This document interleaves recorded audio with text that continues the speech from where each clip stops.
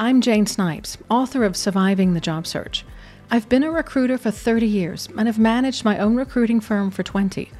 Over that time, I've talked with tens of thousands of job seekers, and I wrote Surviving the Job Search to demystify the interviewing process and to help walk you through each step as quickly and smoothly as possible. Today, we'll talk about how to reduce nervousness. It's absolutely natural to be nervous in an interview, but it's how you handle that stress that will be the measure of your success. And here are 3 things you can do to reduce those butterflies. Step 1, slow down your speech and deepen your voice just a tiny bit. When you're nervous, your voice tends to become higher and faster, and you can end up falling over your words. If you slow your speech down, though, and make your voice just a tad deeper, you'll have more time to think and feel so much more in control. The key to making this work is to practice beforehand a lot, so that it becomes a natural conversation style for you by the time you get to the interview. Step 2, be other-oriented.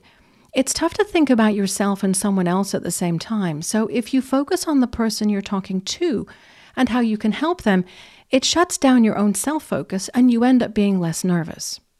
Step 3, practice ahead of time. Write out the questions you want to ask and speak them out loud. Write questions you think you might be asked and practice answering them out loud too. The first few tries won't sound right, but by the time you get to the 10th or 12th practice, you'll have stitched together a really smooth response. By the 20th practice, your response will have become second nature. Even though you might not get asked these exact questions in the interview, your preparation and practice ahead of time will give you a range of really well thought out answers that you can then weave into your responses in the interview. Now, if you do mess up, in the grand scheme of things, it's not so much the mistake you make that's important. It's actually what you do next in acknowledging that mistake and then getting back on track quickly that will be the measure of your success. Let's say you freeze in an interview. That doesn't necessarily mean you're out of the running. Just breathe and say something like, I think my nerves just got the better of me. I am so sorry. Could you repeat the question? A nice recovery can actually be a great way to show you can think quickly on your feet. So, basically, you gotta be the duck.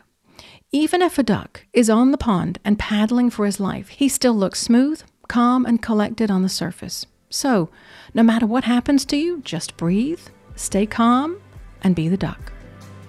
Thank you for listening.